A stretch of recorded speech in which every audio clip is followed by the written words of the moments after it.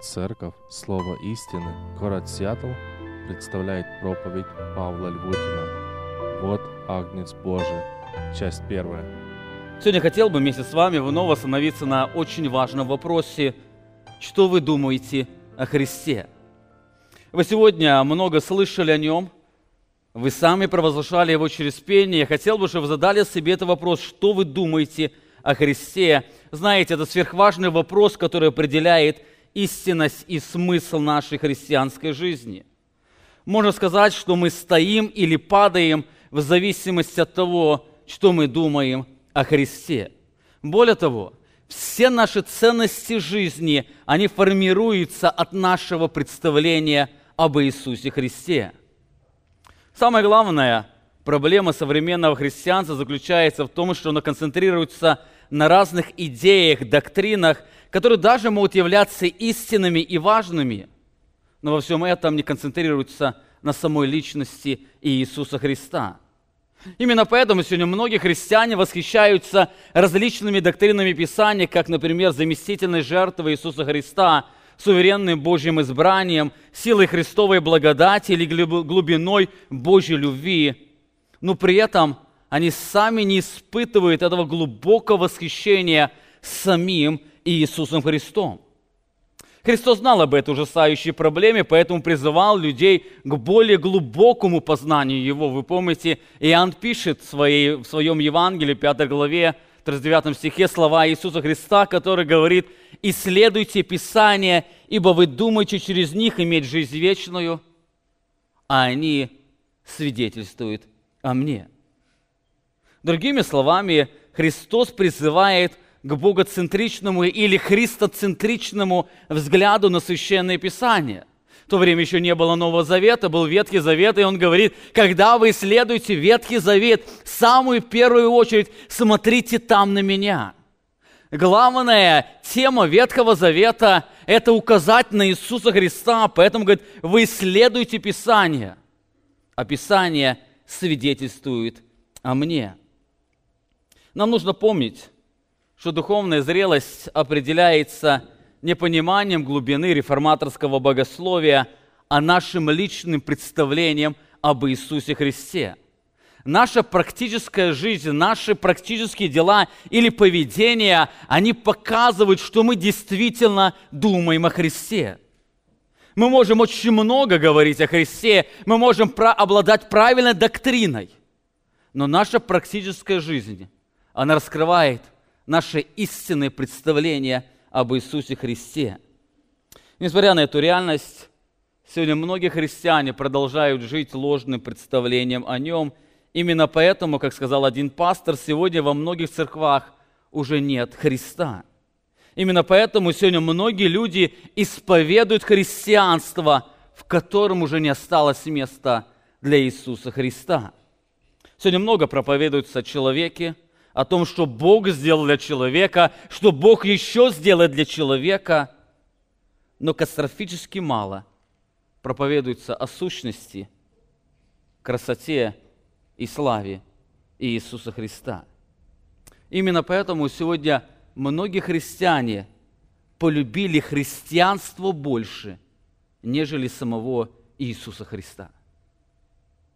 Эту проблему когда-то переживала Ефесская церковь. Вы помните, в конце 1 века Христос обращается к этой церкви через своего посланника или апостола Иоанна, и он раскрывает, что эта церковь, она имела правильное исповедание доктрины. Она испытывала тех, кто назывались апостолами, но они не были таковы. Они знали доктрину, они любили доктрину, они провозглашали истинную доктрину. Это церковь, которая была посвящена служению. Более того, эта церковь, она служила во имя Иисуса Христа. Бог говорит: ты служишь во имя Мое и не изнемогаешь. Эта церковь приносила много трудностей или страданий ради имени Иисуса Христа, или те страдания, которые предназначались Иисусу Христу. Но там была одна большая проблема. Там было больше восхищения самим христианством, нежели Христом. Это восхищение христианством там, где не было уже Христа. Поэтому Бог говорит: но я имею против тебя то, что ты оставил первую любовь твою. Ты ее оставил. И Бог говорит: этого достаточно, чтобы сам Христос оставил эту церковь. Можно иметь или любить христианство, любить христианскую мораль, но в то же самое время не испытывать любви к Иисусу Христу. Сегодня, в этот праздничный день, мы с вами сконцентрируем наше внимание, наш взгляд на события, которые сегодня вспоминают очень многие западные церкви. Это было особое событие в Божьем плане искупления. Оно является кульминационной точкой, когда великий Бог, Он свидетельствовал об истинной сущности и славе Своего Сына. Это было особое событие, о нем описывают все 4 евангелиста. Оно является центральным событием, которое начинает более подробно описывать саму последнюю неделю Христа или Его искупительное служение. Это было важное событие, на которое делает ударение каждый из евангелистов. Сегодня, вспоминая это событие, я хочу, чтобы за всем этим торжеством мы услышали не только то, что восклицают люди и ученики, а услышали то, что сам Бог говорит о собственном Своем Сыне Иисусе Христе. Можно сказать, что торжественный вход Христа в Иерусалим была одной из самых ярких и важных проповедей Бога о Своем Сыне Иисусе Христе, который тогда проигнорировали многие люди, включая и учеников. Сегодня я хотел бы, что, вспоминая эти события, которые вы хорошо знаете, вспоминая эту песнь, которую сегодня пел нам детский хор, когда-то там дети вместе со взрослыми восклицали «Осанна сыну Давидову», я хотел бы, чтобы вы сегодня могли увидеть, что через этот праздник сам Бог говорит о Своем Сыне. К этой проповеди Бог готовил людей на протяжении многих лет служения Иисуса Христа. Одним из ярких проповедников был Иоанн Креститель, основное служение которого было подготовить людей к проповеди Бога в дни этого праздника. Можно сказать, что Иоанн Креститель в своем служении, он готовил людей для того, чтобы в этот торжественный вход Христа в Иерусалим Бог мог сказать свое слово. И люди услышали это важное слово. Евангелист Иоанн пишет об этом. Иоанна 1 глава, 29 стих, он описывает свое начало служения, где описывает всю сущность своего служения, говоря: «На другой день видит Иоанн идущего к нему Иисуса и говорит: вот Агнец Божий, который берет на себя грех мира. Сей есть Иисус, о котором я сказал: за мной идет муж, который стал впереди меня, потому что он был прежде меня указан на его божественность». Несмотря на то, что Иоанн родился раньше него, почти на 6 месяцев, Иоанн говорит то, что он был прежде меня. Он является Богом. Он говорит: я не знал его, но для того пришел креститься в воде, чтобы он явлен был Израилю. И засвидетельствовал Иоанн, говоря: я видел Духа, сходящего с неба, как голубя, и пребывающего на нем. Я не знал его, но пославший Бог меня крестить в воде, сказал мне: на кого увидишь Духа сходящего и пребывающего на нем, тот есть крестящий Духом Святым. И я видел и засвидетельствовал, что сей есть Сын Божий. На другой день опять стоял Иоанн и 2 из учеников его, скорее всего, из них был Иоанн и Андрей. И, увидев идущего Иисуса, сказал: вот Агнец Божий. Услышав от него сии слова, оба ученика пошли за Иисусом Христом. Это довольно богатый текст, где раскрывается удивительная сущность Иисуса Христа. У нас нет времени сегодня посмотреть на этот весь текст. Я сегодня хотел бы обратить внимание на 3 важных слова, которые несколько раз используются в этом тексте. Здесь Иоанн Креститель очень ярко указывает на цель своего служения. В 31 стихе он говорит, что «я не знал его, но для того пришел крестить в воде, чтобы он явлен был Израилю». Это ясная его цель прихода. Он пришел, чтобы он явлен был Израилю. Возникает вопрос, кто должен быть явлен Израилю? Может, Мессия? Кого он должен явить Израилю? Может, царя, который будет царствовать? А может, пророка? Кто должен был явлен Израилю? На кого должен был указать Иоанн Креститель? Иоанн сам отвечает на этот вопрос. Говорит, должен был явлен быть Агнец Божий. Он пришел для того, чтобы через него был явлен Агнец Божий. Он пришел для того, чтобы указать всем людям, вот Агнец Божий. Именно поэтому Иоанн дважды восклицает, говоря, вот или посмотрите, это Агнец Божий. Это Агнец Божий. Вы знаете, ложное ожидание учеников, ложная радость при коронации царя, последующее разочарование и уныние после его распятия было связано с тем, что ученики так не вникли в эти глубокие слова Божьего пророка.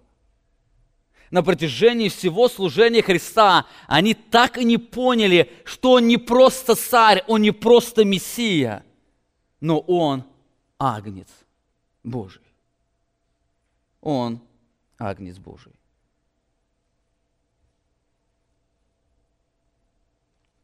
Поэтому в тот момент, когда люди кричали «Осанна царю Израиля», они не услышали слова самого Бога, слова которого в тот момент пронзили небеса.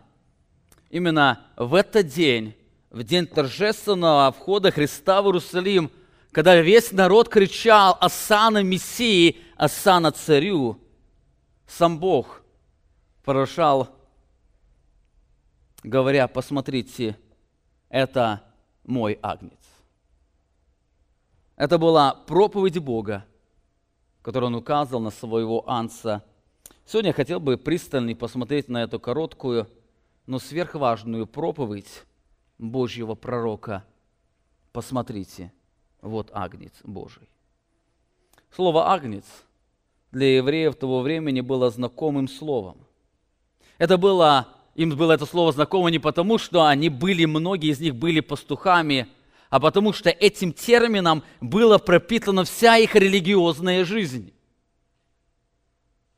В храме они часто не только слышали слова «агнец» или «ягненок», «маленькая овечка», но они постоянно соприкасались с этой реальностью.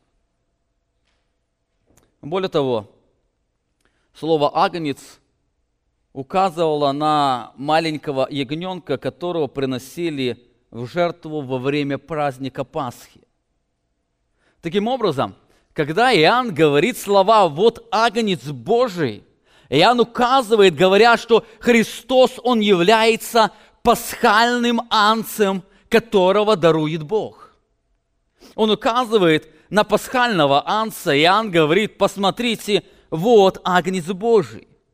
Когда люди слышали эти слова, перед ними должна была всплыть картина искупления Израиля из египетского рабства. Каждый год, в день праздника Пасхи, они приносили в жертву не просто овцу, а агнца, то есть молодого ягненка. Каждый год они рассказывали своим детям о том, что агнец является тем, который указывает, что Бог даровал им свободу. Вы помните, об этом Бог заповедовал через Моисея, Исход 12 глава, 3 стих. «Скажи всему обществу Израилевых, в 10-й день сего месяца пусть возьмут себе каждый одного агнца по семействам и по агнцу на семейство. Агнец у вас должен быть без порока мужеского пола, однолетний.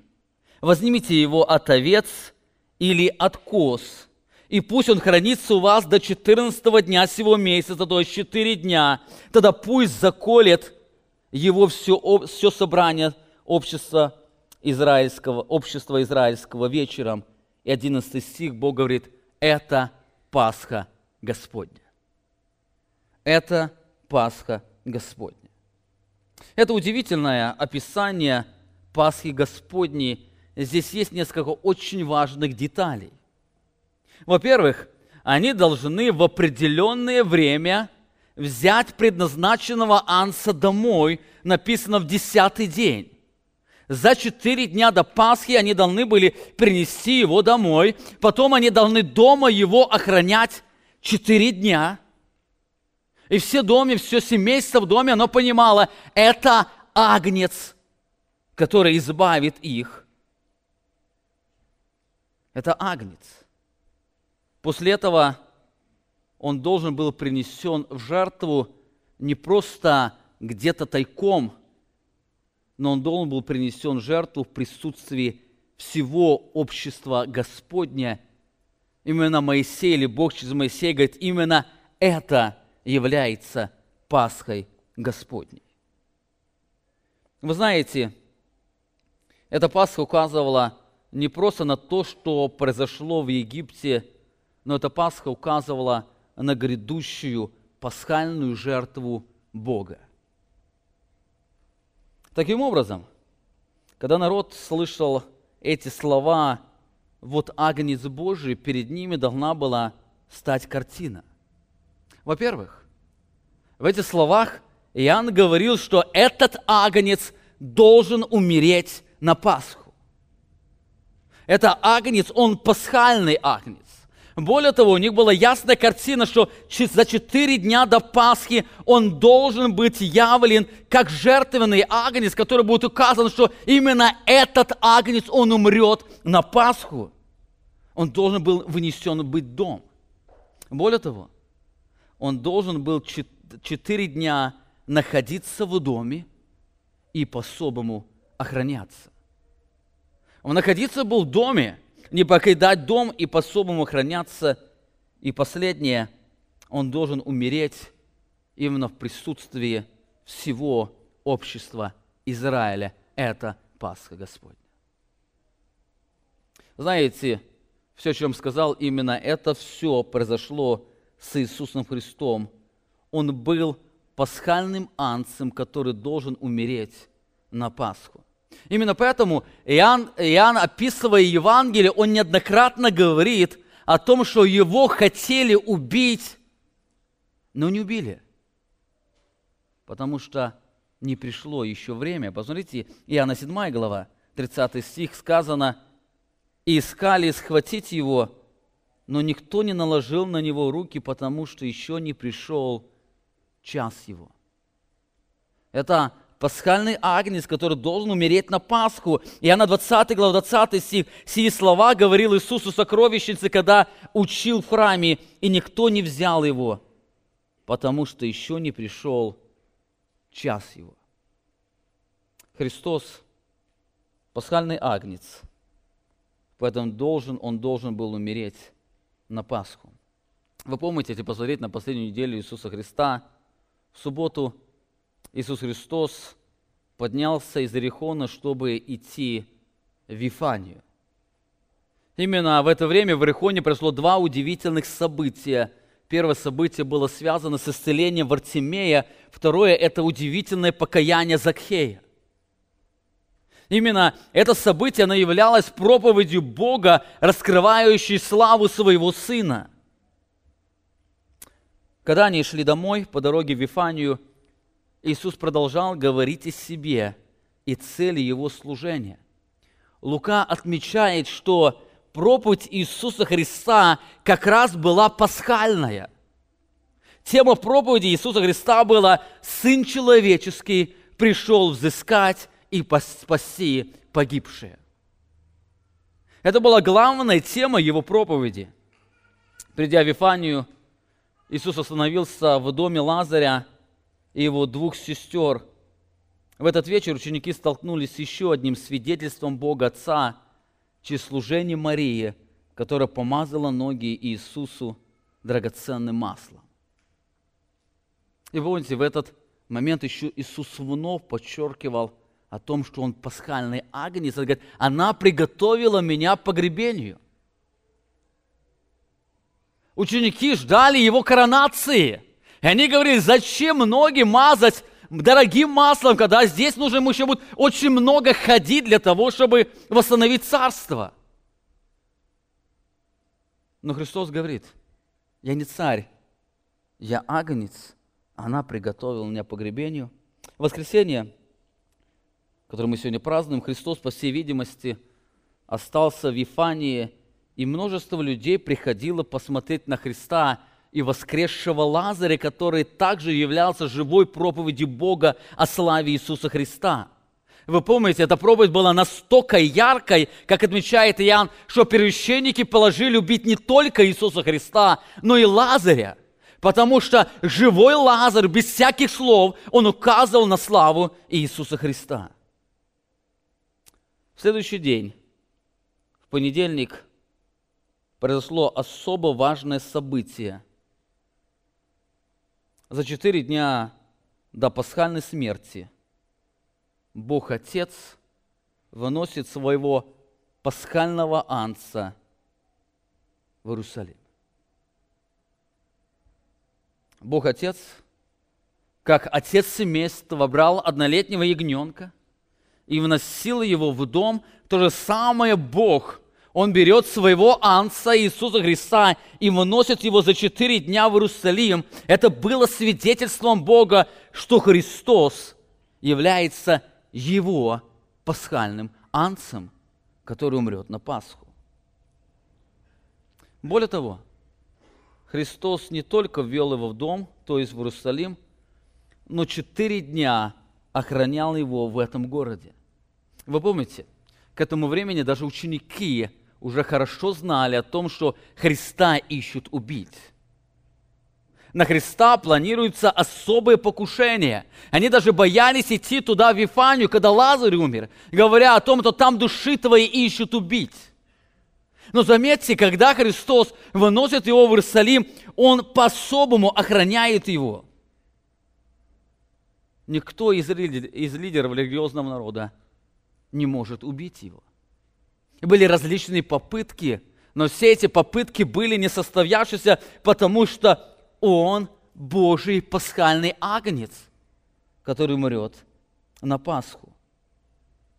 В это время Бог по-особому охранял его в Иерусалиме, когда Он не покидал его. Каждый день Он учил в Иерусалиме. Более того, несмотря на злобление, религиозные лидеры решили не предавать Христа смерти во время Пасхи. Помните, они говорили, чтобы не сделалось возмущение в народе, мы не будем его убивать на Пасху.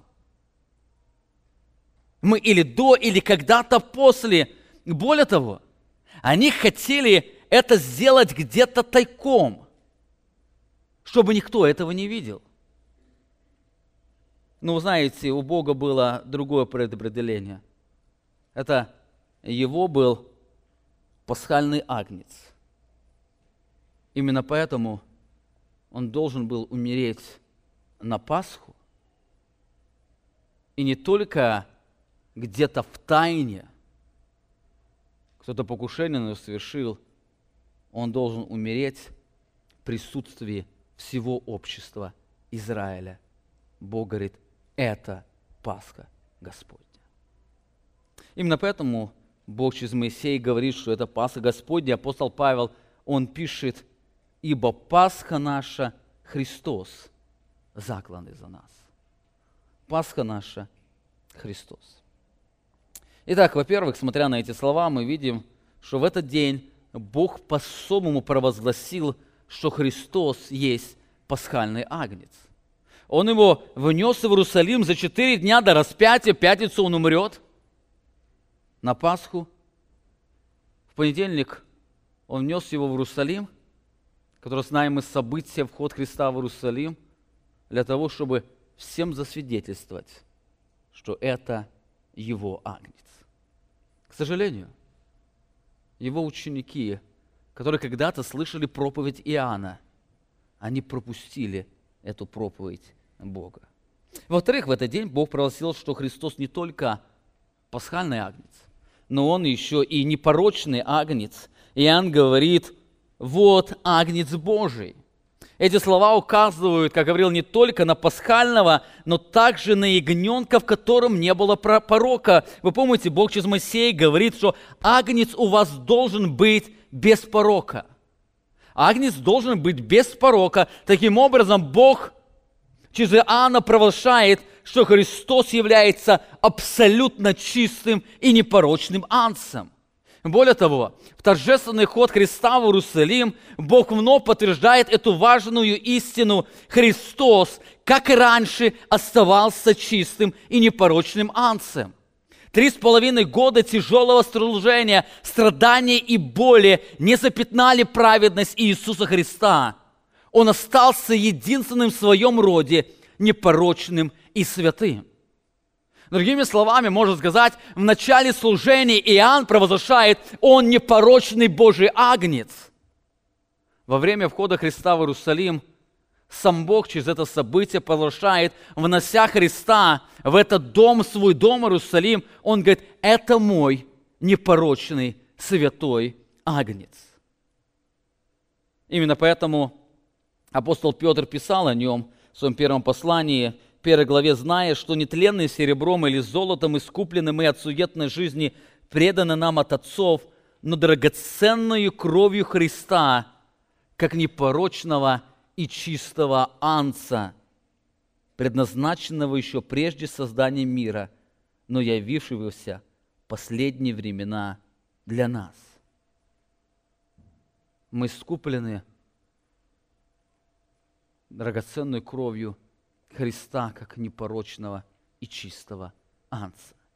Именно в этот день Бог свидетельствует о абсолютной чистоте Иисуса Христа и Его святости. В послании к Евреям мы также читаем в 9 главе 14 стихе: «То тем более кровь Христа, который Духом Святым принес себя непорочного Богу, очистит совесть нашу от мертвых дел для служения Богу живому и истинному». Он принес себе Духом Святым, Он принес себя непорочного. Он был непорочным пред Богом. За все 3,5 года тяжелого служения Христа этот мир не смог запятнать праведность Иисуса Христа. Весь мир не смог, хотя было очень много атак. Атаковал его дьявол, атаковали его люди, но во всем этом он остался чистым и непорочным агнцем. И об этом не только он сам свидетельствует о себе, но в этом событии Бог Отец свидетельствует о своем Сыне, что он непорочный агнец. Итак, мы с вами видим уже две характеристики, которые Бог провозглашает о своем Сыне Иисусе Христе. Во-первых, в этот день Бог провозглашает, что Иисус Христос является Его пасхальным агнцем. Во-вторых, в этот день Бог провозглашает, что Он является непорочным агнцем. В-третьих, в этот день Бог провозгласил, что Христос является еще и жертвенным агнцем. Заметьте, Иоанн, указывая на Христа, говорит: «Вот Агнец Божий». Эти слова указывают, что Христос, Он будет принесен в жертву. Эти слова не просто говорят, что Христос умрет, но эти слова говорят о том, что Он будет принесен в жертву. Он Агнец. Он ягненок. Он ягненок, как того ягнят приносили в жертву. И в этот день израильский народ должен был брать ягненка и вносить в свой дом для того, чтобы через 4 дня принести его в жертву. И сам Бог провозглашает: «Это мой агнец». Это указывает на заместительную жертву Иисуса Христа. Именно поэтому ученики должны были ожидать не царства, а смерть их учителя. Они должны помнить, что Он не просто Мессия, но жертвенный агнец. Во время служения Иисуса Христа Христос неоднократно говорил о том, что Он является жертвенным агнцем. Посмотрите, я приведу вам несколько текстов из множества текстов, которые говорил Иисус Христос о себе. Из книги Иоанна мы читаем Иоанна 3 глава 14 стих. «И как Моисей вознес змею в пустыню, так и должно вознесено быть Сыну Человеческому». И даже говорит, что так возлюбил Бог, что отдал Сына Своего Единородного. Он указывает, что Христу нужно быть вознесено, как когда-то Моисей вознес змею в пустыню. В 6 главе 51 стихе Христос говорит: «Я есть хлеб живой, сошедший с небес, едущий хлеб сей будет жить вовек. Хлеб же, который я дам, есть плоть моя, которую я отдам за жизнь мира». Здесь Христос вновь указывает на том, что Он отдает себя. Он отдает себя. Его плоть, она отдается за жизнь мира. Именно поэтому в этих словах Он говорит: «Кто будет есть плоть мою и пить кровь мою», говоря не просто о вечере, указывая на веру, праведность Иисуса Христа. Именно люди будут иметь жизнь по причине того, что Христос отдал жизнь, тело свое и кровь свою. То есть Он стал пасхальным агнцем, отдав свою жизнь за грешных людей. Иоанна 8 глава 28 стих. «Итак Иисус сказал им: когда вознесете Сына Человеческого, тогда узнаете, что это Я, и что ничего не делаю от себя, как научил меня Отец мой, так и я говорю, указывая на Его смерть, когда вознесете Сына Человеческого». 10 глава 11 стих. Христос говорит: «Я есть пастырь добрый полагает жизнь свою за овец». Вновь в этой проповеди Он указывает на то, что Ему нужно будет умереть. Он полагает жизнь свою за овец. В этой же главе 17 стихе Христос продолжает, говоря: «Потому любит меня Отец, что я отдаю жизнь мою, чтобы опять принять ее». Вновь указано на то, что Он является жертвенным агнцем, который будет принесен в жертву. Никто не отнимает ее у меня, но я сам отдаю ее. Имею власть отдать ее и власть опять принять ее. Потому любит меня Отец, что я отдаю жизнь мою. Иоанна 12 глава 7 стих. Мы об этом тексте уже говорили. Иисус же сказал: «Оставьте ее», говоря о Марии, которая помазала ему ноги. Она сберегла это на день погребения моего. Это вновь указывает на то, что Он умрет. Он жертвенный. Все тексты, которые прочитал, почти они все были сказаны в присутствии учеников. Более того, Писание свидетельствует, что Христос прямо им говорил о том, что Он умрет. Слова Христа, они были пропитаны тем, что Он является жертвенным агнцем. Он должен был принесен в жертву за грехи людей, Он должен был умереть. Он пришел для того, чтобы умереть. Но возникает вопрос: почему тогда ученики ожидали царства, но не пасхальной жертвы? Почему ученики перед Пасхой, они ожидали, что Он сядет на престоле, но не то, что Он умрет за грехи людей, как Он говорил? Почему, когда Христос умер, то многие из учеников, они разочаровались, они не ожидали этого? Вы знаете, это было потому, что они ложно думали о Христе. Несмотря на то, что Христос, Он о себе явно говорил, Он указывал на свою истинную сущность, они продолжали ложно думать о Нем. Стремление к собственному благополучию и славе исказило их представление о Христе. Именно поэтому, несмотря на яркую проповедь Божьего пророка, вот Агнец Божий, они так и не увидели во Христе Божьего агнца.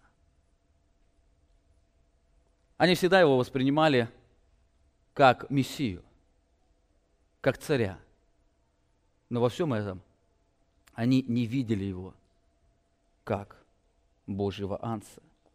Именно поэтому плакал об этом Христос, написано Луки 19 глава 41 стих. «И когда приблизился к городу, то, смотря на Него, заплакал о Нем и сказал: ой, если бы ты хотя всей твой день узнал, что служит к миру твоему, но это сокрыто ныне от глаз твоих».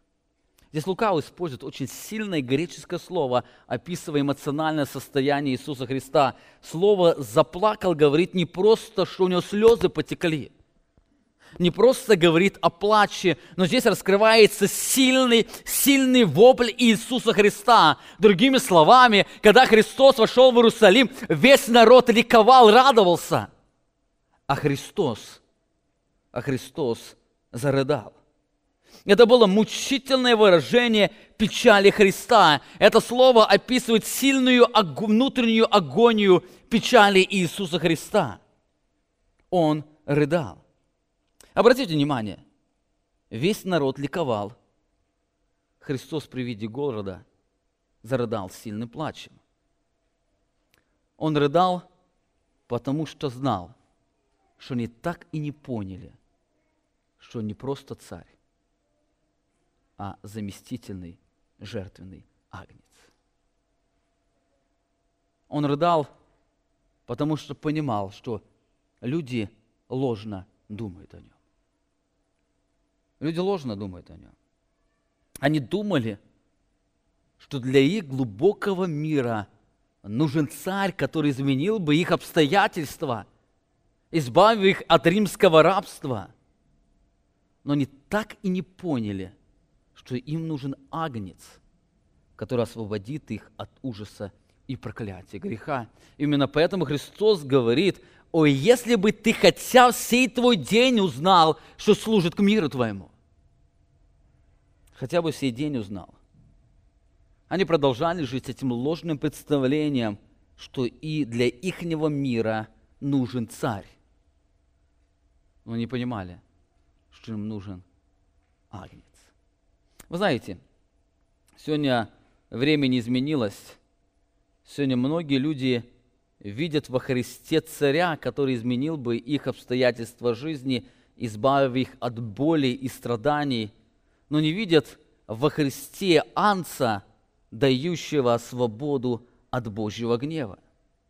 Именно поэтому сегодня христианство, оно остается без истинного взгляда на Христа. Люди, идя в церковь, они ищут себе царя. Они ищут себе владыку, который решил бы их все физические проблемы жизни, который даровал бы им благополучие. И там, где проповедуется Евангелие процветания, там люди идут. Они думают, что им нужен царь, который улучшит их жизнь, решит все их проблемы, даст им внутреннее творение счастья в том, что они желают иметь. Но они так и не познают и не знают, что им нужен не царь сегодня, им сегодня нужен божественный агнец, который решит их проблему греха и проклятия. Им нужен агнец. Им не нужно сегодня изменение обстоятельств. Им нужно сегодня изменение их положения перед Богом. Проблема не в обстоятельствах, проблема заключается в том, что они сегодня стоят пред лицом Божьего гнева. Этот гнев Божий, он давит на них. Им нужен агнец, который бы избавил их от этого гнева, но не царь, который решил бы их все проблемы жизни. Итак, мы с вами видим уже 3 характеристики, которые Бог провозглашает в этот особый день Его торжественного входа. Во-первых, Бог провозглашает, что Христос есть пасхальный агнец. Он есть пасхальный агнец. Во-вторых, в этот день Бог провозгласил, что Он непорочный агнец. Иисус Христос, Он является непорочным и чистым святым агнцем. В-третьих, в этот день провозгласил, что Христос является жертвенным агнцем. Еще одно в этом тексте мы видим. В этот день Бог провозгласил, что Христос является божественным агнцем. И Он указывает на Иисуса Христа, говоря: «Вот Агнец Божий».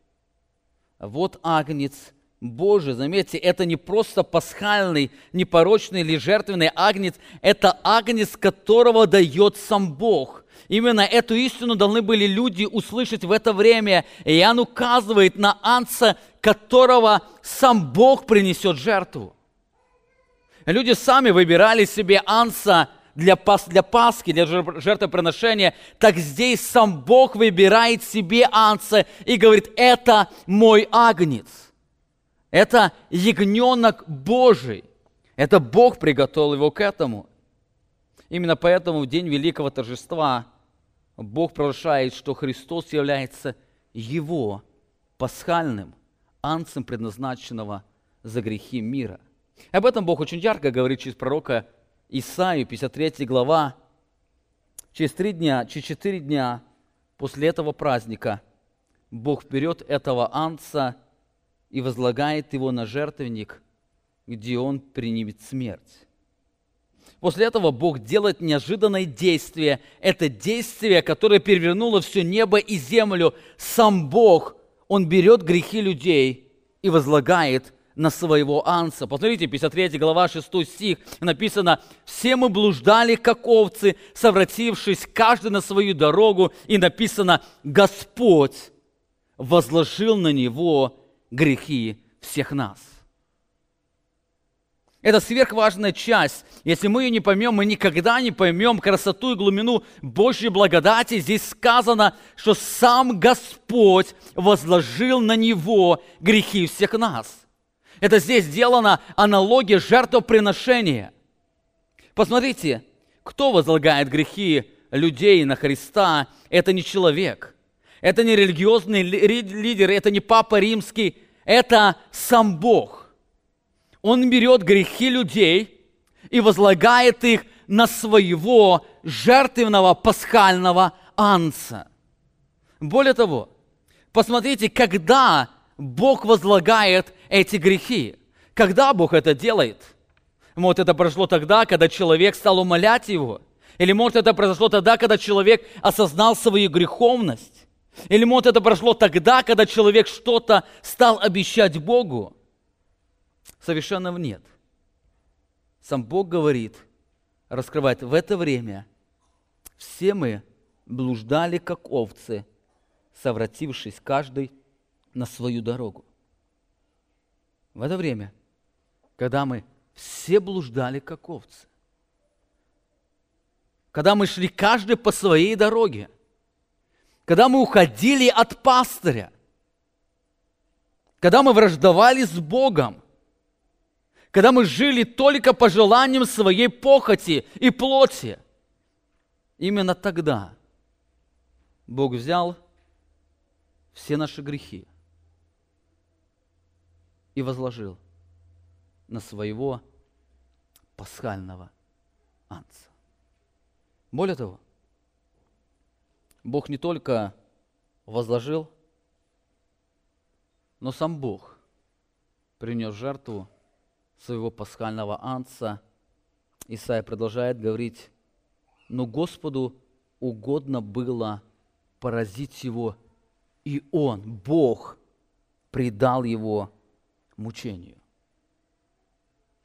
Господу угодно было поразить его, потому что это его пасхальный агнец, которого он предназначил, и сам Бог предал его мучению. Вы знаете, сегодня люди их спрашивают часто, кто убил Христа на кресте? Может, это евреи?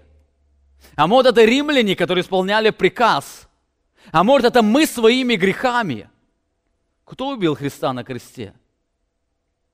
Его убил Бог. Это его агнец.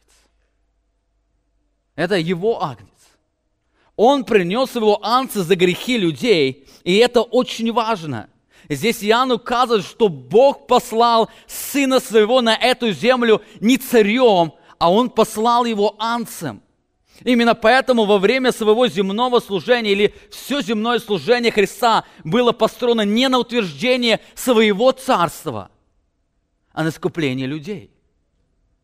Часто ученики не понимали Его, потому что они в Нем видели царя, который должен установить царство. Но они в Нем не видели божественного агнца, о котором говорил пророк Исаия. Это агнец, на которого Господь возложит грехи всех нас. Именно в этот день произошло что-то таинственное. Люди пропустили эту проповедь Бога, но все небо, оно замерло. Потому что он увидел эту реальность, как Бог Отец выносит своего Агнца, возлюбленного Сына, в свой город Иерусалим. Через 4 дня Он положит его на жертвенник. Он возложит грехи людей на эту жертву и принесет ее, как написано, жертву умилостивления. Когда же душа его принесет жертву умилостивления, он узрит потомство долговечное, и воля Господня благоуспешно будет исполняться рукой его. Наше спасение – это результат этой жертвы. Ученики не понимали. Это ложное представление о Христе часто отражалось в практической жизни учеников. Они больше дорожили грядущим царством, которое ожидал Израиль, нежели самим Иисусом Христом. Если сказать о том, что ученики сильно любили Христа, то больше сказать, они больше любили то, что они видели во Христе, царство, нежели самого Иисуса Христа. Да, они говорили о своей любви ко Христу, но когда пришло время показать свою любовь, ни одного из них не осталось. Почему? Потому что они любили Его за царство, которого они ожидали. Они ложно думали о Христе, именно поэтому ложно Его любили. Я прочитаю одну из историй, связанных с Иисусом Христом. Вы помните, Иисус Христос, Он идет в Иерусалим уже в последней неделе. Евангелист Матфей очень ярко описывает это.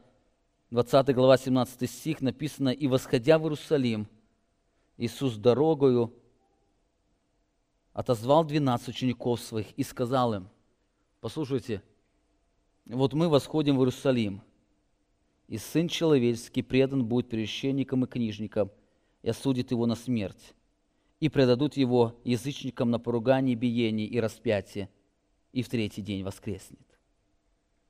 Это была проповедь Иисуса Христа. Они подходят к Иерусалиму именно в день перед Его входом. Перед тем, как будет торжественный ход, и все народы будут ликовать, которые собрались там, и сами ученики. Он ученикам говорит: мы восходим в Иерусалим не для того, чтобы стать царем. Я иду туда, потому что я там буду предан смерти.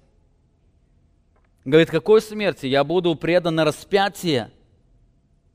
Меня передадут на поругание, биение, но я в 3-й день воскресну. Это была яркая проповедь Христа, и эта проповедь должна была сформулировать поведение учеников, когда он будет ходить в Иерусалим. Вместо ликования они должны были вместе с ним рыдать и плакать. Здесь Христос продолжает говорить, он не просто царь, но Агнец Божий, который берет грехи всех людей. И Матфей дальше описывает. В этот момент его эту очень важную проповедь прерывает одна из женщин. Ей нужно срочно поговорить с учителем. У нее есть очень важный вопрос, который волнует ее жизнь. Ей кажется, это сверхважный вопрос. Они приближаются к Иерусалиму, сейчас что-то произойдет, и у женщины есть очень важная нужда. Послушайте, это прерывается проповедь, где Христос проповедует о том, что Он жертвенный агнец. Тогда написано следующий стих: «Тогда именно во время этой проповеди приступила к Нему мать сынов Завидеевых, сыновьями своими, кланяясь и чего-то прося у Него. Он сказал: что ты хочешь?» Она говорит Ему: скажи, чтобы сии 2 сына мои сели у тебя, один по правую сторону, а другой по левую в царстве Твоем. Иисус сказал в ответ: не знаете, чего просите. Заметьте, не знаете, не знаешь, а не знаете. Она не одна стояла, она стояла с сыновьями своими. Они все вместе просили. Христос, да, ты сказал о своем распятии, но мы знаем, ты станешь царем сейчас. Позволь нам. А то, когда царство настанет, мы не знаем, как нам места занять. Христос говорит: вы не знаете, чего просите. Дальше спрашивает: можете ли пить чашу, которую я буду пить? Он опять возвращается их туда-обратно. Можете ли? Я сейчас буду предан на поругание, на убиение. Я буду распят. Можете ли вы пить эту чашу, которую я буду пить, или креститься крещением, которое я крещусь? И они в один голос говорят: можем. Но когда пристал час, то ни одного из них не стало. Можем. Знаете, их ответ отражает, что даже в этот момент они так и не признали Христа как Божьего Агнца. Даже в этот момент перед распятием они не признали Христа как Божьего Агнца. Даже во время вечери, когда Христос еще яснее стал говорить, указывая на себя как жертву на пасхального агнца, говоря о том: это тело мое, вы будете вкушать мое воспоминание, это кровь нового завета моего, который за вас изливается, вновь раскрывается истина о его сущности, истинной сущности, как об агнце. Они продолжали ложно думать о нем. После вечери Лука отмечает удивительную картину, написано: был же и спор между ними, кто из них должен почитаться больше. Кстати, вы знаете, сегодня время не изменилось.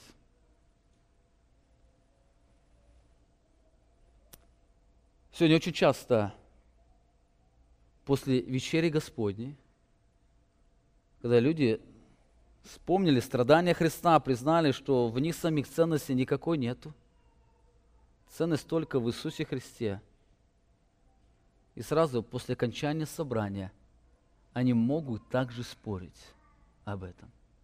Кто из них больше? Нет, они не говорят прямо, как ученики, кто из них больше. Но многие проблемы, которые возникают, то ли в руководстве церкви, то ли еще какие-то вопросы, они все претендуют, что я больше, поэтому должно быть так, как я хочу. Или как я думаю.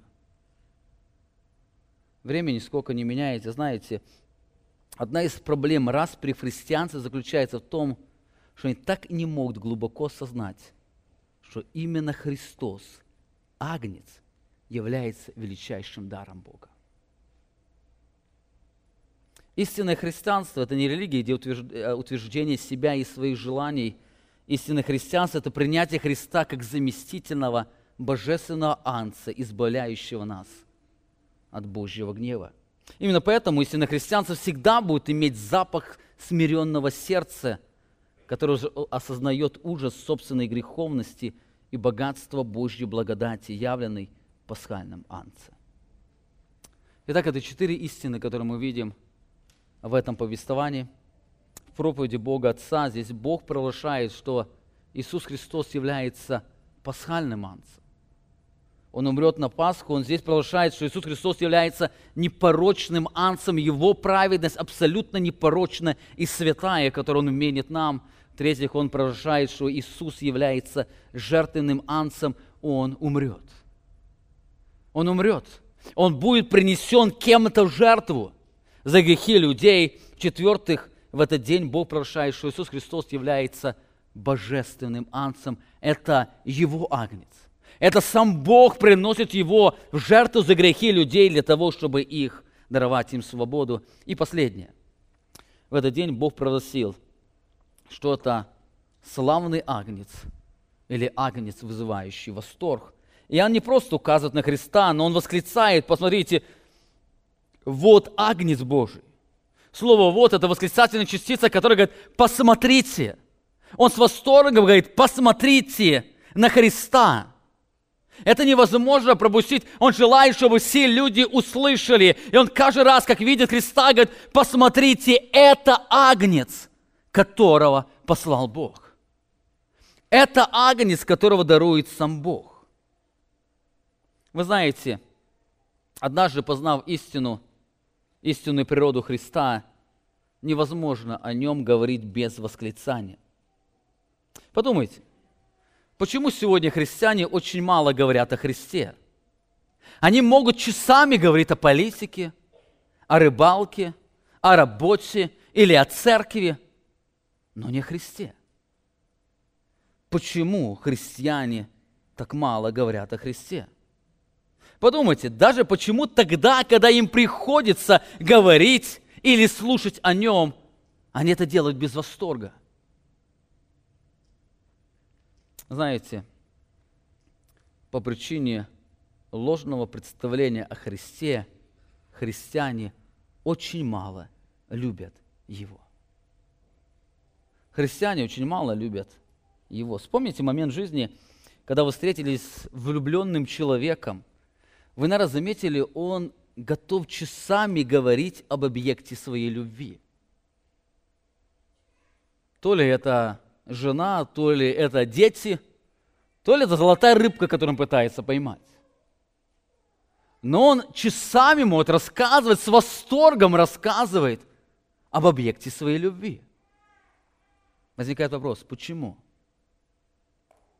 Все понимают, потому что любит. Потому что любит. Ему никогда не наскучит эта тема. Он может часами, днями об одном и том же говорить, потому что любит. Почему мы так часто скупы на разговоры о Христе?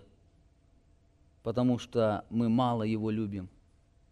А это происходит от того, что мы ложно думаем о Нем.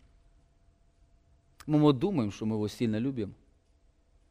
Но знаете, любовь – это не просто сентиментальное чувство, она явно отражается в нашей жизни. Объект любви всегда вызывает восторг. И мы всегда испытываем наслаждение, когда говорим об объекте нашей любви.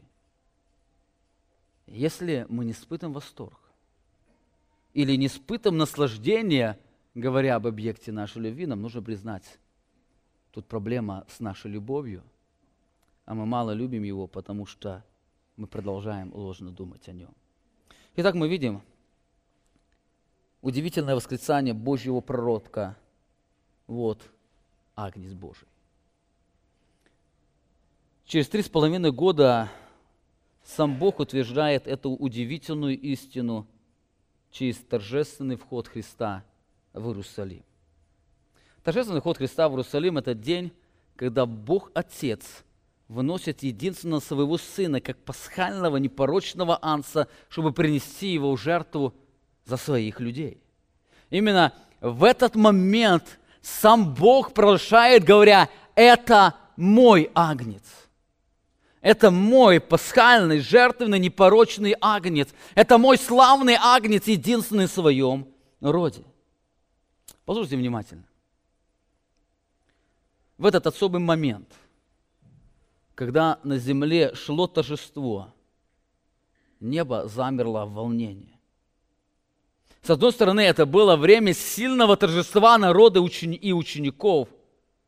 С другой стороны, это время было жгучей боли их учителя. Почему Христос плакал, рыдал, когда весь народ ликовал? Потому что Он знал свою истинную сущность. Иоанн, евангелист Иоанн, он заканчивает это повествование очень удивительными словами. Вы помните, в 1 главе он начинает эту проповедь: «Вот Агнец Божий». И в 12 главе он заканчивает эту проповедь, и потом дальше он описывает страдания агнца. Но заметьте, окончание проповеди евангелиста Иоанна, который построил всю свою проповедь, чтобы люди видели, это Божий агнец. Он описывает реакцию Христа, которую он пережил в день входа Христа в Иерусалим. Именно в этот момент, когда вся земля ликовалась, сам Бог Отец проговорил к собственному своему Сыну. Христос говорит: «Душа моя теперь возмутилась». Слово «возмутилась», или точнее привести, она взволнована. Это слово означает ужас, сильное волнение и тревогу. Он говорит: «Душа моя сильно взволнована». Что мне сказать? И он обращается к Богу, говоря: «Отче, избавь меня от сего часа, но на сей час я и пришел». Отче, прославь имя Твое. Тогда пришел с неба Божий глаз и сказал, и прославил, и еще прославлю. Это был особый момент жгучей боли Иисуса Христа, когда он, можно сказать, возопил от сильной боли, от сильного волнения. И в этих словах он исповедал, говоря, «Отче, я Твой агнец, поэтому прославь имя Твое, я Твой агнец». И сам Бог подтверждает эти слова, говоря, «И прославил, и еще прославлю». Эти слова указывают, что Агнец Божий принесет славу Иисусу Христу. Итак, мы видим, торжественный ход Христа в Иерусалим – это было не время презентации или коронации царя, но это было особым временем презентации Божьего Агнца. В этот день сам Бог провозгласил, что Иисус Христос является Его единственным Сыном, который является пасхальным, непорочным, жертвенным и славным Агнцем. Это было особым временем, когда Бог Отец выносил свой избранный город Иерусалим, своего пасхального Агнца, для того, чтобы прославить свое имя через спасение людей, которые находились под Его гневом. Итак, сегодня я хотел бы вам задать тот же самый вопрос. Что вы думаете о Христе? Знаете ли вы Христа не только как царя, но как пасхального, непорочного и жертвенного Агнца? Когда вы празднуете этот праздник, о чем вы думаете? Вы радуетесь о коронации царя? Или вы вместе с Богом переживаете эту боль, страдания о предстоящей жертве Иисуса Христа? Что вы думаете о Христе?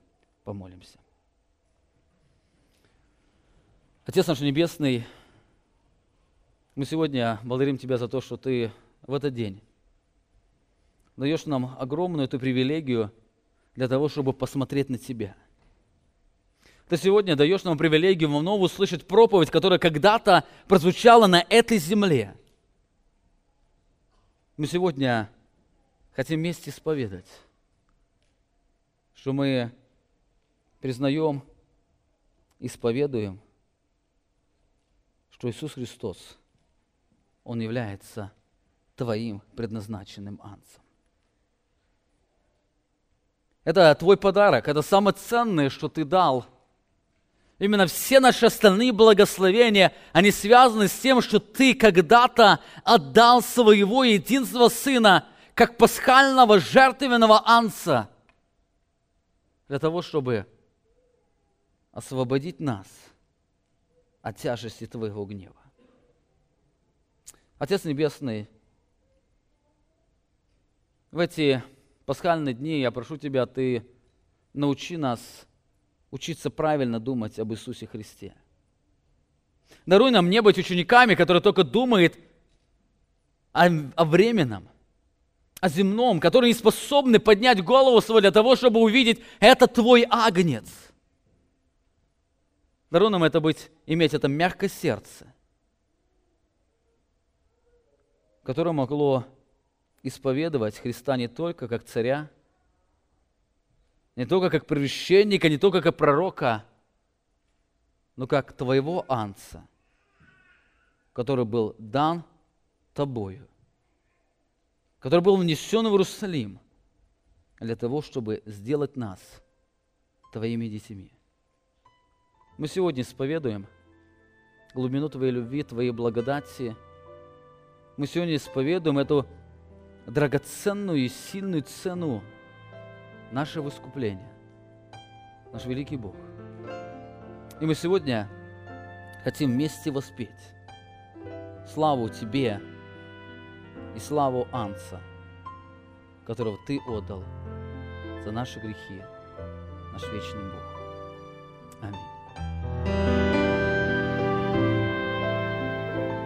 Вы прослушали проповедь пастора Павла Львотина. Другие проповеди и информацию нашей церкви вы можете найти на нашей странице в интернете www.slovoistины.org.